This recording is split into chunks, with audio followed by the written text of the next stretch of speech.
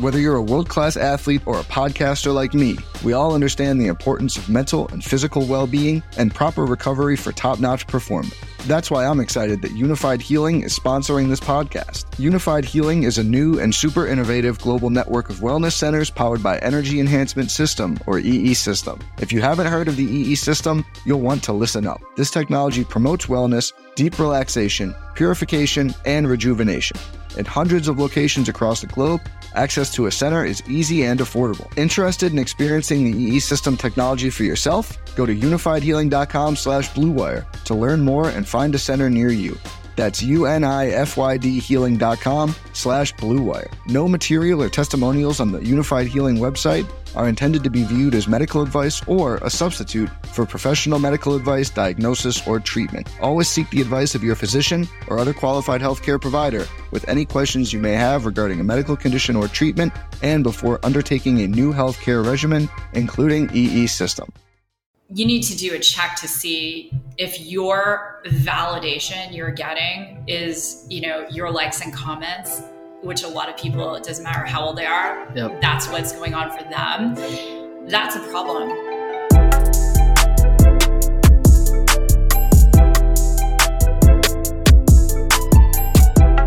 What's going on, everyone? Casey Adams here. Welcome back to the Rise of the Young podcast. On today's episode, we have Susan Sly here with us today, and I'm very excited to chat with her about a lot of things. So first things first, thanks so much for coming on the show, Susan. Well, thanks, Casey, for having me, and I love all of the work you're doing. Your show is incredible. I've listened to so many episodes, and I really appreciate how you're bringing people with such diverse backgrounds to just inspire people all over the world. That's awesome. Absolutely appreciate it. Well, first things first, for people that may not know who you are and what you do, I want to bring them to the current state, because for a lot of podcasts I listen to, they go into the story for 25 minutes and you're like, wait, who am I listening to? What are they doing now? So I'd love to give them some sense into what you're currently working on to really bridge the gap between the conversation we'll have today. Yeah, absolutely. So currently, I am the co-CEO of an artificial intelligence company. And so I'm always about what's next in my life and just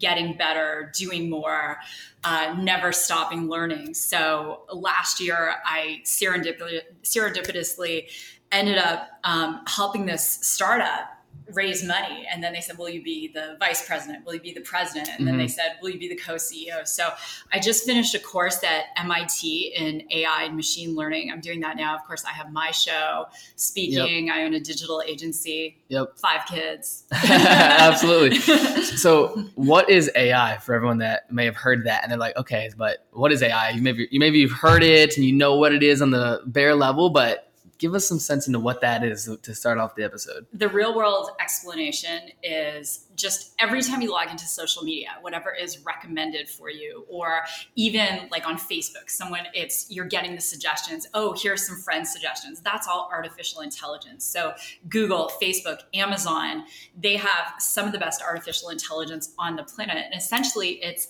a machine attempting to solve problems that a human would solve. Okay. What made you get into this company with artificial intelligence? That's an amazing question. So going back in time a bit, I was raised by a single dad, and my dad was an engineer. And he always said, when I was about 10, 12 years old, oh, someday you're going to go to MIT. Someday you're going to be a famous engineer. And the thing was, I sucked at math. So those two things don't go together. If you Engineer can't sucks do at math. algebra, advanced calculus, you're not going to do it. So I ended up loving coding though. And when I was back in the 80s, I really wanted video games. I was like, Dad, can you get me some video games? And he's like, no, code them yourself.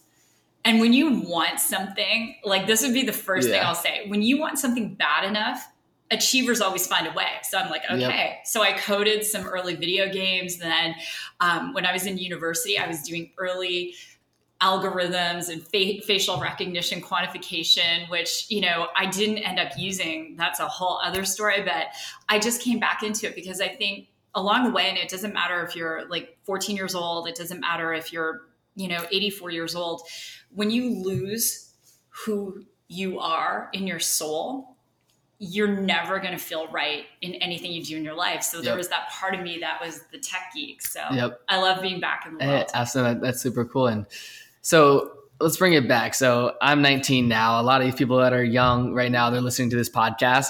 What was your life at 18, 19 years old? Where was your head at? Where were your focus? What was your situation? Just bring us back to the 19-year-old Susan Sly. Yeah, sure. I left home when I was 15. I was a kid. Like, I'm sure, some people listening, my parents got divorced when I was 3 years old. And I kind of bounced back and forth between my mom and my dad. And when I was 15, I was like, enough of this. And I leased an apartment.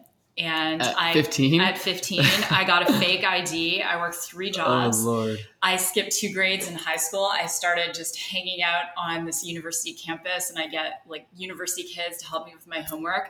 That's amazing. And then I applied for and got into university when I was 16, and I started right in the summer semester and did a 4-year science degree in 3 years. So by the time I was 19, I had lived on my own for 4 years. Wow. I had worked all these different jobs. I took an internship at a stock brokerage, and I used to do like manual calculations for stock trading. And, from there, I ended up being a prison guard, a men's maximum security prison guard. Oh. Where did that drive from an early age of 15 come from? Like, it's not like every day you hear 15-year-olds moving on their own. They have a fake ID so they could get the apartment. Like, where did that mentality come from? It's, I really believe that we're all capable of so much more than we ever live into. And I don't believe hustle is something you're born with. I think that circumstance makes the hustle.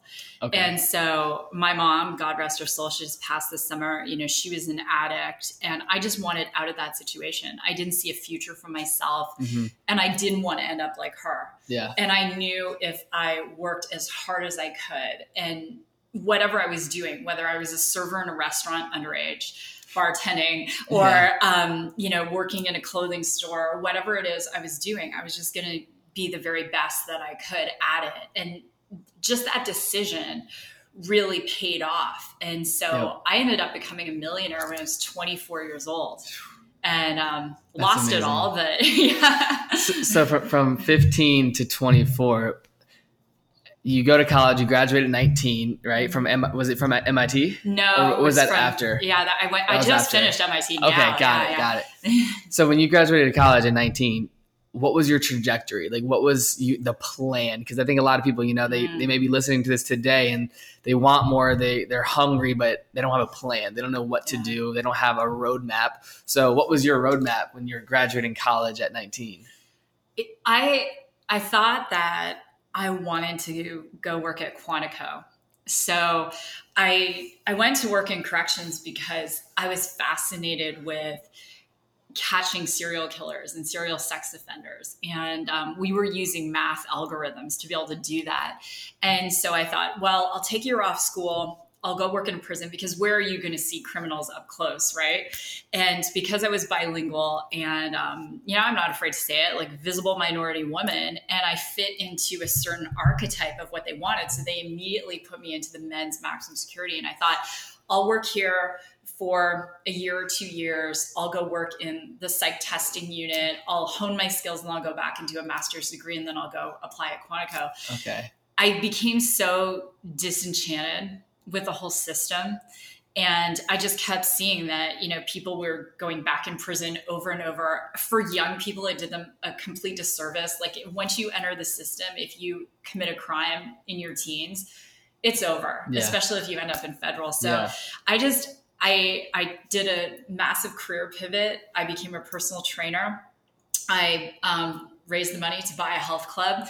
And that's what I did. So there I was at 24, millionaire on paper, health club. I had over 50 staff. I was pregnant for my first daughter while I needed like $20,000 more to buy the club. And I was in labor with this pay-as-you-go Nokia cell phone with my daughter Avery, negotiating, just calling people and prospecting in between contractions. And I got the last 20,000 from this guy named Greg, whose wife was one of my clients. And then that happened at around 5 p.m. and I had Avery at 9 that night. And a week later, took possession of the club, was teaching classes, running the team, bringing my baby to work. Yeah. That's insane. At 24. At 24.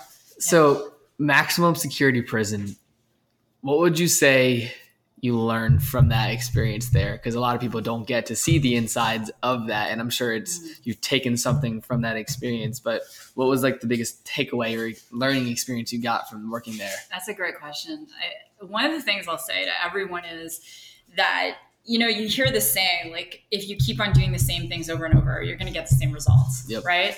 And one of the things I learned is that there's a path. You talk about a plan. So there's a path. When someone is a federal offender and they come out, they have their parole officer, there's certain places they can apply to work, certain things they can do. A lot of those places that will take them also have other offenders. And some of those offenders are still hustling, selling drugs, doing all this stuff. And there was this one guy, I went from working as a guard to working at the psych intake. So I would sit in small rooms with murderers, rapists, and I'd administer Rorschach tests, like the Implot test and the like psychological tests. Then I went to become a parole officer. And there's this one guy, and both his parents had master's degrees. He started out like smoking marijuana, then he went to hash, then he went to coke, then he went to crack. So he was first arrested at 18. And I just said to him, you know, what do you want to do with your life? And he's like, whatever direction everyone's going, I don't want to go there. I want to go to college. And so I helped him get a job that wasn't with all those offenders. Long story short, he ended up becoming an award-winning journalist. And sadly, a few years he just died, but I still have the letter he sent to thank me. Really? And so the biggest thing I learned in my career too is that the best results are not going to come just by following what everyone else is doing. Right. And, that's amazing. You know, to all your listeners, it's the same thing. Like, I don't care what age you are. If you want a different result, you're going to have to put yourself out there. It's scary. You're going to have to dare to be different. Yep. Yeah. That makes so much sense. So what would you say, like, having kids in business, how did that change your life? I mean, just, you know, you're 24, you said a spa. What was it exactly? It was the health club. Yeah. Gym. So you're running this health club. Number one, what got you into that? What was the opportunity that sort of bridged that gap there before we get into? Yeah. When I was 10 years old, I was a women's size 14X. So I was the kid who always got beaten up at school. You called the names. I was really, really heavy.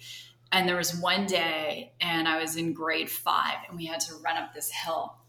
And I will never forget this moment because I was last. Like, it wasn't even a big hill. Casey, I was like out of breath. And I just resolved at the top of the hill, and the kids were like making fun of me and calling me, they used to call me Bubba Sue and other names. And I just was like, never again. And that summer, the Olympics was on, and I saw the runners, and I was like, that's how I want to look. So I got up the next day at 5 a.m. I couldn't even run a mile, but I just kept on running. So by the time I went back to school after that summer, I lost a bunch of weight. I wasn't getting picked last for the teams anymore. And so health has always been that thing that I fell back on. I became a professional triathlete. And then I really had a passion for helping people get healthy. And I wanted anything but the prison, right? Like anything but that toxic environment. And so there I was. I was on television. I was on radio every week. I had celebrity clients. I'd be putting them through workouts. But it was a grind. So I was like doing my own workouts, working 7 days a week. I was in the club by 5 a.m., out by 11 almost every night, and just bringing Avery with me. Yeah, she can sleep through anything as an aside, because you know, I'd put her in my office and the music would be pumping and she was like out. Yeah, that's amazing. And so where was all this happening in terms of what state, what city, just to give some reference to the people? So I'm originally from Canada. Okay. So just outside Toronto. Okay, so this is in Toronto. Yeah. And now we're in Arizona doing this podcast, and you have a place here. Was your plan growing up to move to the US? Like, as someone that's grew up in Canada, like what was that mental like shift? Like, was that a plan? Did you want to make that happen, or what did that look like? I grew up on the Canada-US border, and we got one station. And so it was like every night we watched like Walter Cronkite, and then it was like 60 Minutes on Sunday, football, bought our groceries in the US. I always wanted to live in America. And so literally when we got to come, and I cried, and it's where I wanted to raise my kids. Like, I really feel this is the greatest country on earth. Like, we have every opportunity here, and it doesn't matter. Like, look at your career, you're building. There are so many countries out there where that just wouldn't happen. Yeah. Right. Absolutely. No, I'm grateful for sure. So looking back, at what age did you find like mentors? Did you have mentors early on? Because you have all the success early on. You're going to college, graduating at 19. Did you have someone that you could talk to or get advice from? Because I know I talk a lot about that on this show, and everyone I sit down with, they're mentors to me in some way. What was that like? Did you have mentors or? Yeah, I mean, you can't become a professional athlete or a professional at anything without the right coaches and mentors. And so the first time I ever did a duathlon, which is the run, bike, run, I came in almost last, and it was humbling because I was a really good runner and then suddenly I sucked, right?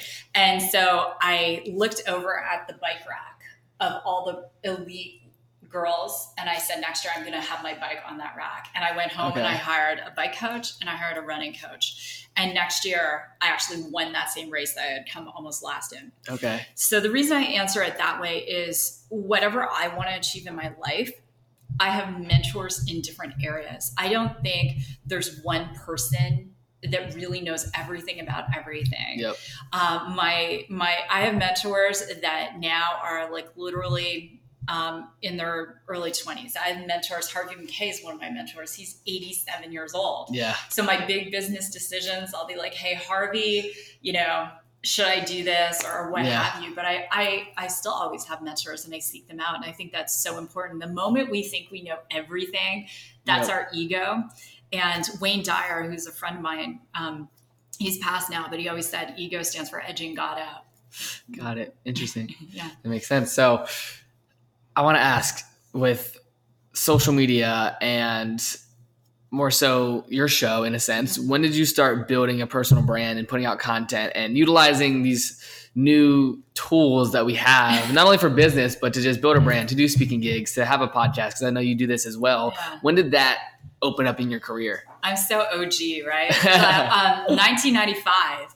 So I had I was like an OG online coach. And so like if you Googled, well, it wasn't Google back then. What was it, like Netscape, or I can't even remember.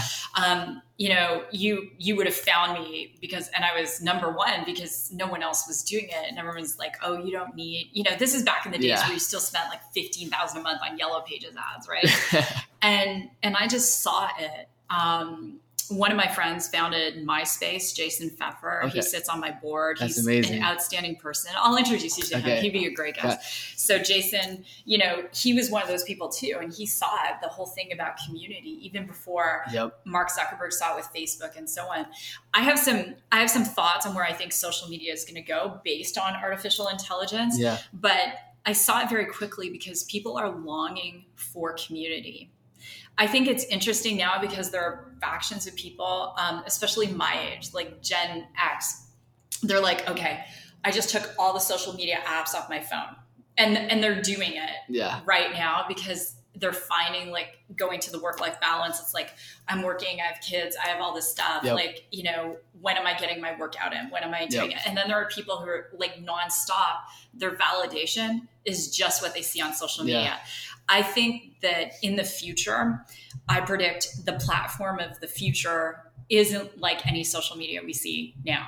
Okay. Because artificial intelligence is learning so much about us. Like, I have to riff off on this just for a minute. But I said with AI, talk about AI. So Amazon has this new thing. It's like, we'll deliver in your garage, right? So they acquired AI companies. There have been 601 acquisitions of AI companies since 2010 from the big FANG companies, right?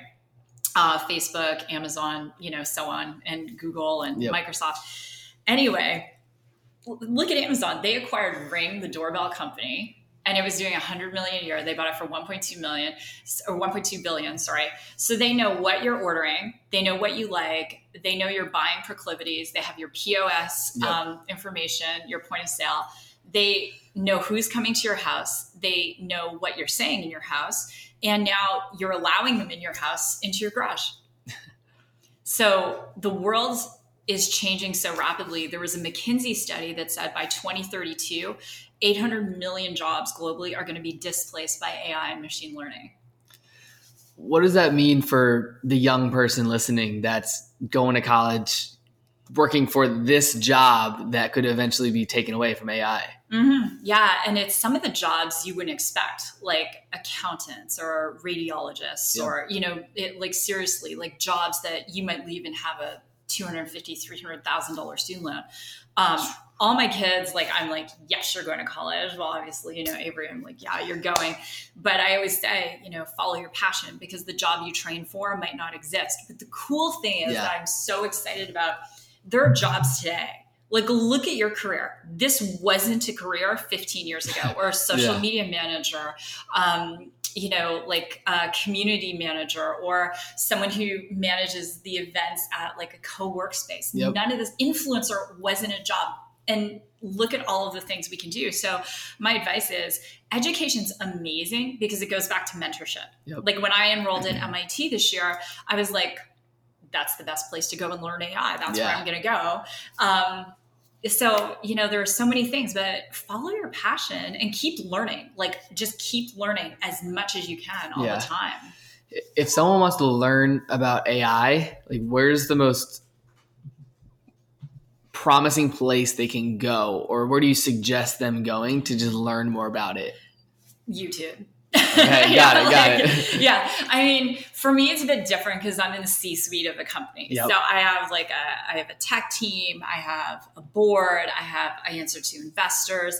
So in my generation, that stuff is still important. Like, what certificates do you have? Where's your education from? And so on and so forth.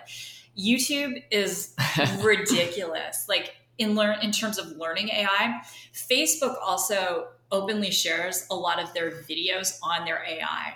Okay. And it doesn't matter if you're on Facebook or not. I would recommend everyone check those out. Okay.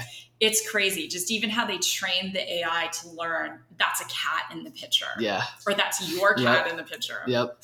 It's funny because Avery, she was doing the Google AI. Google Vision. Yeah, Google Vision. And it's just breaking down. You put it in a picture and it tells you exactly what it is. So with AI and with what you're working on, if you want to get into it, I'd love for you to just give some sense into where you see the future of AI going with the project you're working on, just to give some reference into what you're building overall. Yeah, so there are 3 kinds of AI. So there's just AI. So it's kind of like it does one thing. So there was a Chinese game called Go, and it's thousands of years old. And have you heard this? Go? I don't think so. Okay. So they trained the AI to play against a human in Go. Think of it, thousands of years. The AI actually developed 35 strategies that no human had developed in thousands of years. Wow. And it eventually beat the human. I believe it was Google recently. Their AI was able to solve a problem that normally would take, I can't remember, like 52 hours, and it did it in like a second. Yeah. So there's general AI, or there's AI, which is like one problem, let's solve it. Yep. There's artificial general intelligence, which can solve a multitude of problems. And once it's created, it becomes self-training. What all the movies are about is artificial superintelligence. So artificial superintelligence is what people are afraid of. So it will train itself. It will learn. Will it decide that humans aren't valuable? And there are a lot of governments out there. In China, as an example, social credit score. Do you know about this? I do not. Oh, the social credit score. So the AI decides what your score is. And depending on how good of a person you are, you get credit or no credit at the bank. You get a job or no job at the AI? bank. Yes, because so the AI will track you from camera to camera. It will look at what you're doing, where you're visiting. Wow. So that kind of artificial superintelligence that everyone's worried, will it wipe out humans? Or like movies like Terminator. Yeah. Or there's so many. Yeah. That we're probably still easily about 50 years away from. Okay. But I would say that in the next few years, I read a stat that said 70% of all jobs are going to be technological based. So if someone listening is saying, well, I really want to go to school and I want to get a job, everyone should be coding. Everyone should learn data science. Everyone should have, even if you want to be an artist, you should have an idea about that. I think in the future, when someone looks back at this show, like maybe 15 years from now, even authors, AI will write the books you want to read. Yeah. Have you ever picked up a book and been like, eh? But what if Amazon's AI looked at all the books Casey Adams bought, all the books he reviewed, and in basically under 5 minutes wrote a 250-page book just for you? And if everyone wants to be freaked out, I'll show it to you after the show. Download Replica. Replica is an interactive free AI, and you can get it in the App Store, Play Store, and it will go back and forth with you. Really? It's like a conversation? You train it. Mm-hmm. Okay. And so you can be like, it'll say, Casey, how are you feeling today? And you name it, so whatever you're calling it. And you might be, I'm stressed. It'll say something like, well, Casey, the last time you were really stressed, taking 3 deep breaths and remembering why you're on this journey really helped you. Like it that's interesting. It's crazy. Okay. Mm-hmm. Okay. Very cool. Very cool. So with AI, if people are listening to this and they're still just more so like, okay, what is it? How do I not even learn more about it, but what would you tell someone that wants to educate their parents on this? What is the sentence definition of AI if you had to give it out there? Yeah. And obviously there's more to it. Right now, if we could just sum it up in one sentence, the current AI is designed to make humans more productive. Okay. So if someone wanted to talk to their parents about it, I'll share a story because I think this is pretty powerful. So I think it was at Mass General in Boston. They had machines read radiology scans, and they had an oncologist read the scans. The human oncologist had an error rate of something like 5%, and then the machines had an error rate of 15%. Together, when the human and the machine read the scans, they got the error rate down to less than 1%. So there's a whole theory out there called Kramer's O-ring theory, if you want to get super geeky, that says that humans and machines working together are going to be better than just humans or machines working together. That's the immediate future of AI. Okay. The biggest problem with the long-term future of AI is that AI is created by humans. So if someone's a bad human, they're going to create bad AI. Okay. If someone's a good human, they're going to create good AI.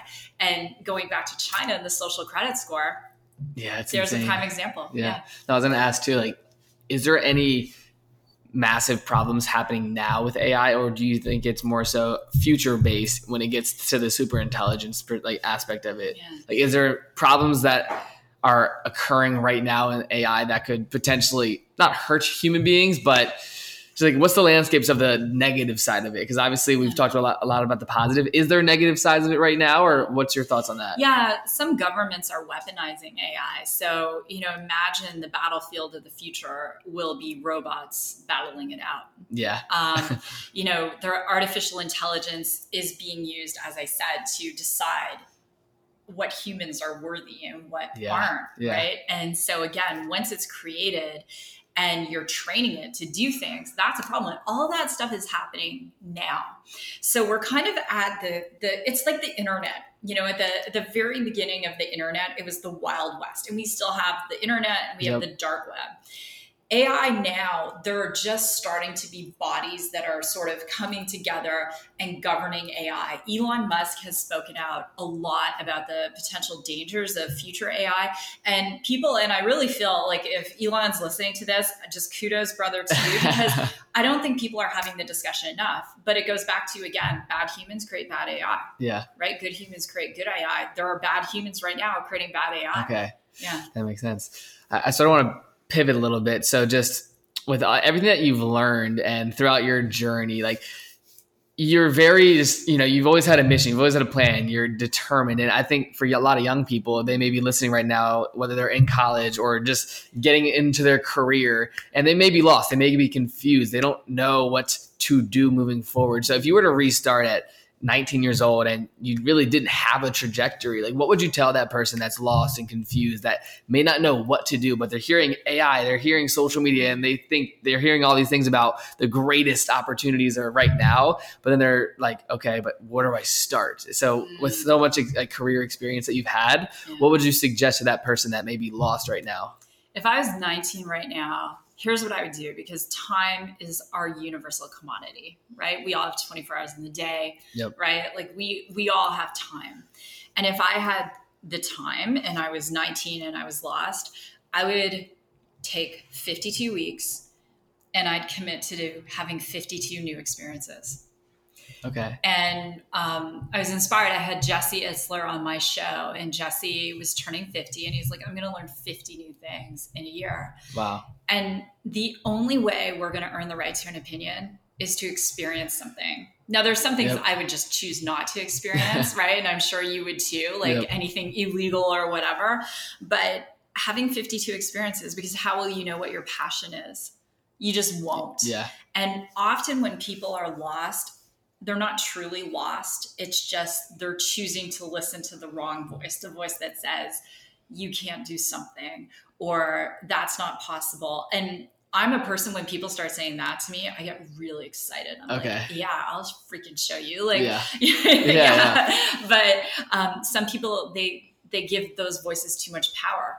But at the end of the day, if those voices don't pay your rent or they're not paying your bills, then don't give them so much power. Yeah, right? That makes sense. Yeah.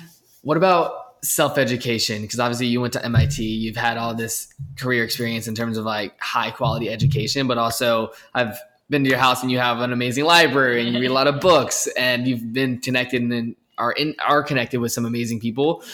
How have you taken the self-education route throughout your life? When you were 19 to now with, yes, you have college, but how have you built up this self-education within your life in terms of mentors and reading, and like describe that to the people? Yeah, sure. And education is no guarantee. Like when I was 27, I was homeless. I lost everything. And I knew that the only kind of education I would have is self-education. And I'm friends with Tony Robinson, Jarek. I've done speaking events with Tony, and Tony didn't go to college, but at the lowest point, he read 700 books. And so my mentor, one of my early mentors, was Jim Rohn, who was also Tony's mentor. Yep. So I've been in this game a very, very long time. And so I still commit, as much as I did back then, to a minimum of 3 to 4 books a month. So I have books everywhere. It's like Easter eggs all over my house. You've been to the house, but I have, let's just get honest. You should have books in your bathroom. You're there.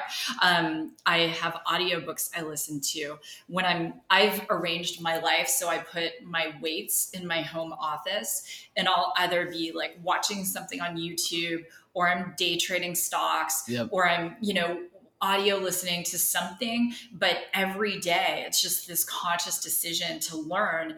And I was reading actually last night in the Course in Miracles that when we die is actually when we decide there's nothing left to learn. And I feel like I have so much left to learn. Like I learn from you, and I learn from Kieran, and like constantly, right? There's never you have to be hungry for it. Yeah. What are some of your favorite books that you're either reading now or that you'd want to inform the people about through your experience? Yeah, for sure. So I asked Jim Rohn, it was Dallas, Texas. Oh gosh, I can't even remember the year. I shared the stage with him the last time he ever spoke live before he died. So Jim always used to list out the following books, and he would say only 10% of people will ever read these books, yet only 10% of you will become millionaires. And I'm like, oh yeah, it's on. And at that point in my life, I think I was just making like 300, not just, but I was making about 300,000 a year. And I was like, well, I have to surrender my ego around this. He just did a throwdown, and I'm going to pick it up. So the books were The Alchemist by Paulo Coelho, Think and Grow Rich, The Richest Man in Babylon, Good to Great, and then the New Testament. Jim said, like, I hadn't picked up a Bible in years. Okay. And he said, if you want to make $1 million a year, read the New Testament every single night. And I'm like, I want to make $1 million a year. Yep. I will do it. And so I went and read all those books. Even as I'm coming into any part of my life when I want a significant result, and I mean significant, like I'm not talking like I'm a little bit better, but people say to me all the time, like especially women will come up to me, I want to be like you. And I'm like, no, I want you to be the best version of you. But if you're trying to be like I am now, you're never going to catch up, because at this time next year, I'm going to be a whole different version of me. Right. Yeah. So,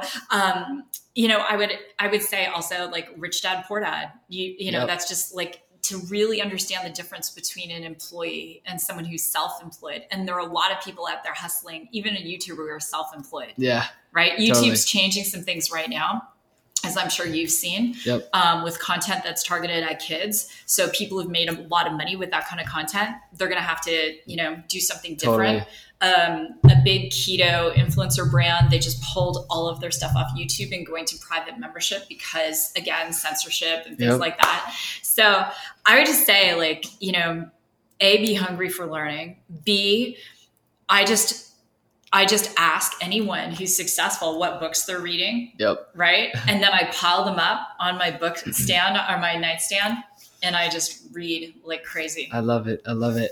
So you said you were homeless. Yeah. 28. 27. Yeah. Let's touch on that, because I know people are listening. We've talked a lot about the successes and what you're working on now. How did that happen? What happened for you to become homeless at 27 after achieving this success? I was really arrogant. I would go into a restaurant and be like, here's a free bottle of wine. Or because I was on television every day, I was like, as I said, an OG influencer, right? People knew me. I was hanging out with celebrities. I let it all get to my head. And plus I was a professional athlete, right? So I had a lot of things that were driving my ego, but my body started to break down. And in my mid-20s, I just started getting really tired all the time. I was dropping things. I started slurring my speech as though I was drunk. And my doctor was a client of mine. And I just said to him, I'm like, I'm not feeling good. And he's like, oh, you're just stressed. Go on vacation. And I went to Jamaica and I actually slept for 7 days. I couldn't even get out of bed. Wow. And I came back, and I think, one of the things I always say is your past can either refine you or define you. When someone's a victim, it's because they're just holding on to a moment in time, whatever it was, the abuse, the trauma, and they've allowed that to define them as opposed to refine them. And I had in a 16-week period, it was the year 2000. I came back from that vacation. I gave him a Post-it note. I told him the tests I wanted. I got diagnosed with progressive MS. They said, we have never seen a case this bad. You're going to be in a wheelchair in 10 years and dead in 20. And that was 20 friggin' years ago. Wow. So I'm not in a wheelchair or dead. You can't see me. Obviously, I'm not dead. Then 3 days after that, I unfortunately caught my then husband in an affair. And I also had been burying my head in the sand about our finances. 16 weeks later, I walk into my health club. There's a padlock on the door, and we've been shut down for failure to pay taxes. Wow. I didn't have a clue because I chose not to. Yeah. I was just I'm the marketing person, or, I do the scheduling, or I'm on TV. And I own my part in the demise of the marriage for sure. Like, good people do stupid stuff at times. And so there I was, homeless and a single mom. And I had a choice. I could have gone back and lived with my dad, which I was like, heck no. My brother-in-law took me in. I lived on his sofa. I got my resume together. I got really, really humble. I took a job for the largest health club chain in the world. And I said, I have to earn my success from the ground up, because I went to a new city. No one knew who I was. Okay. And I did. I earned it from the ground up. I took that team to the #1 producing sales team in the entire world out of 444 locations. And then I went from there. I started a network marketing business. I built a sales team that we produce 42 millionaires now and generate $1.7 billion in sales for that company. and amazing. I'm not afraid. And I think one thing I want to say to everyone, I don't care how old you are, and especially for people who are like older than I am listening, you should never be afraid to prove yourself again. Because if you're still riding on what you did in the past is the past. Yep. And it's fleeting, right? Yeah. So I'm in a phase in my career right now, whether it's like taking the program at MIT, being a co-CEO of an AI company where I have to earn everything. And that's okay because it keeps me hungry. Yeah, that's amazing. Well, what would you say from that experience of having it all and losing it all? What would you give people in terms of advice from that situation?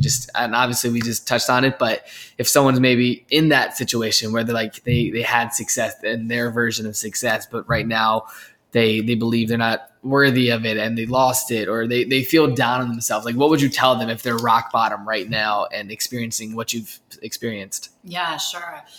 I would say the first thing is, as long as you have faith, there's hope.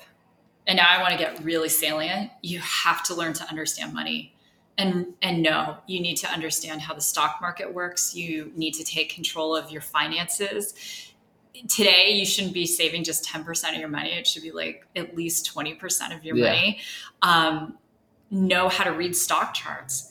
As crazy as this sounds, I was just on Tara Aldrich's show, and the whole time we were just talking about investments. And I think the most empowering thing for people is not to become arrogant about money, because you can have a good year. Let's say you get a brand deal, and I've seen it happen to people before. It's like, oh yeah, I had a $250,000 year. Next year it's crickets because there's a recession. Yeah. Right. So I would say learn about money, take control of your money. Don't be afraid to hustle, work 3 jobs. I have 3, maybe it's 4 jobs I'm doing now. I don't even know. I just do it. Yep. But don't be afraid to do that. And the reason I lost everything and I got sick is because I was so caught up in who I thought I was supposed to be for everyone else. Yeah, that makes sense. So you talk about ego, right? And I one of my favorite books is Ego is the Enemy by Ryan Holiday. Yeah. How do you become self-aware to see that your ego has been inflated, or you need to check yourself? Like, if maybe people are listening, they're like, oh, that's not me, but their friend thinks it's them or whatever it is. Like, what do you ask yourself to check yourself, and how do you see if that's the case for you, to prepare for a potential downfall that could be coming in your future if you let it get to you, right? Like, what would you tell that person that may need to check themselves? What do you say to them? Easiest thing, look at everything you're posting, every, email you've sent, and look at how many times you use I in it. I pick up a book, if the author is like, I just picked up this new book. I'm not going to say whose book it is. There's a lot of good substance, but the first chapter, the I, like the personal pronoun, is used at least 3 to 4 times every paragraph. Wow. I, and it's a personal development book. Yeah. And I think that's the greatest litmus test, because one of the things you look at social media, or being a social media influencer, you're either doing, like our friend Jeffrey, edutainment. Yep.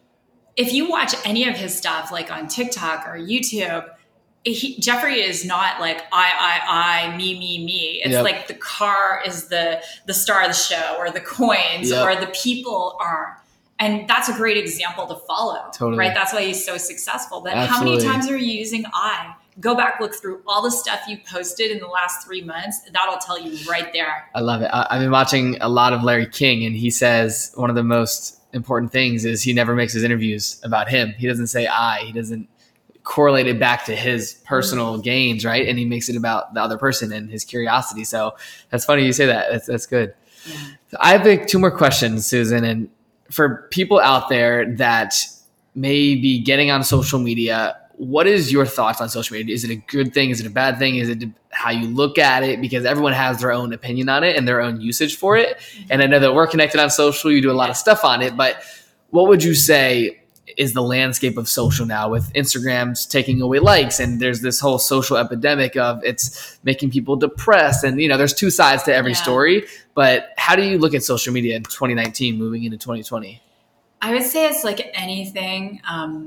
I can make some predictions too, because we're going into an election year. And when you were at my house for dinner, we talked about this. We're going into election year. So social media companies are going to contract a bit. So ads, I was just speaking at a digital marketing conference, ads that used to get approved fairly easily are not getting approved now. Things that have the word you in them, for example, like, no, you can't do that. Yeah. So we're going to see more constrictions because they're going to try and keep up with what's fake news, what's real news, all of that. So we're going to see that.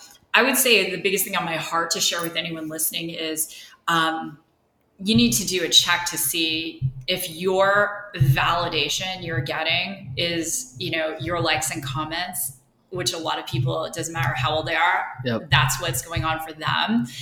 That's a problem, right? Totally. And I see a lot of people, one of the many things I admire about you is you'll meet with people face to face. You're so good, interacting as a human, networking, right? Like you're, it's just amazing. There are lots of people out there that lack that skill. And it depends what year you were born, because if you're sort of like, with a certain generation, my generation, we didn't have social media, so we can still be good with humans, but they're not my kids, but the generation before me that had kids, their kids grew up with social media. So that level of validation is just unbelievable. Absolutely. It's so true too. And I always tell people, like, never let the likes and the comments get to you, but it's more so that thing where if you let it, it will, and it can be detrimental. And I think the most important thing for any young person, it's how you use the vehicle. It could be terrible if you make it bad. It could be great if you make it great. Right. So that's some good insight. It's going to change. I do this thing called Sold Out Sunday in my house. So I don't go on social media on Sunday. Okay. I need a break. Right. So I tend not to look at emails. I don't I just don't. And I pull myself back into just being a present, person, right, in my life. But I think that one thing I would say to everyone is the platform of the future that we're all going to be on doesn't exist yet. And we're going to see a lot of VR technology. We're going to see, I'll make some predictions. Harvey always tells me to make predictions. McKay. So you're going to see Facebook is going to, on the actual Facebook platform, not their Instagram platform, they're going to start to do more custom programming, right? I'm sure they want to go head to head with Netflix.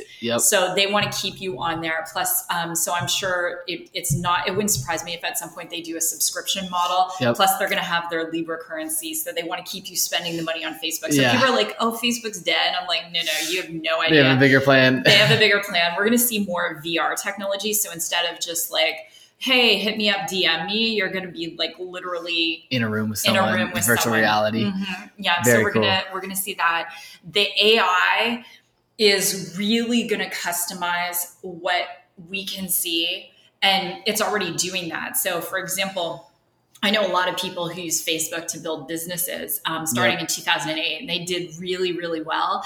And then when Facebook started contracting things back, so on your personal page, people couldn't see what you were posting about business and stuff like that. So the post penetration on a personal page right now to all of your friends and followers is less than 2%. A couple of years ago, it was 18%.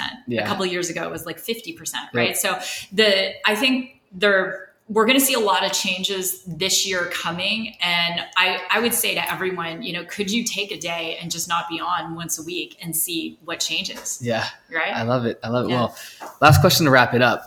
Just going throughout your journey from 18 to now, if you were to go back and give yourself a piece of advice that could stick to a young 18, 19-year-old today, what would you give advice and why? That's a great question. For me, I tried so hard to fit in, right? And to the extreme. So that deep seated desire for me to want to belong. I look back at some of the decisions I made, and that belonging piece made me a better leader. It drove me, but I did stupid things like spent money I didn't need to spend. Like, how many freaking Louis Vuitton handbags do you need, right? Like how many Huracans do you need? So I made a lot of decisions because of that. And I would just say, going back, I would just say, hey, you're okay. It's okay to be different. It's okay to be, you. And it's not so much about fitting in as creating everywhere you go this sense for other people that, they belong somewhere. Yep. I love it. Well, that being said, just to wrap it up, where is the best place for people to learn more about you, to stay connected with you, and to just get into Susan's world? Susan's world is great. So on Insta, it's at Susan Sly, super easy. I do a Facebook show called Bulletproof Monday every Monday, and then we repurpose it. It goes on iTunes on the Susan Sly Project. It goes on YouTube on my YouTube channel. My website is susansly.com. So, got it. Yeah. Well, that being said, Susan, I just want to say thank you so much for coming on the show. I learned a lot about AI, about your story, and I just wanted to say you're someone that inspires me, and I definitely really appreciate you coming on the show. Oh, thanks for having me, Casey. I love everything you're doing in the world. Thanks. Absolutely. And everyone, make sure you subscribe to the Rise Young podcast. Go follow Susan on Instagram. And that being said, I will talk to you soon.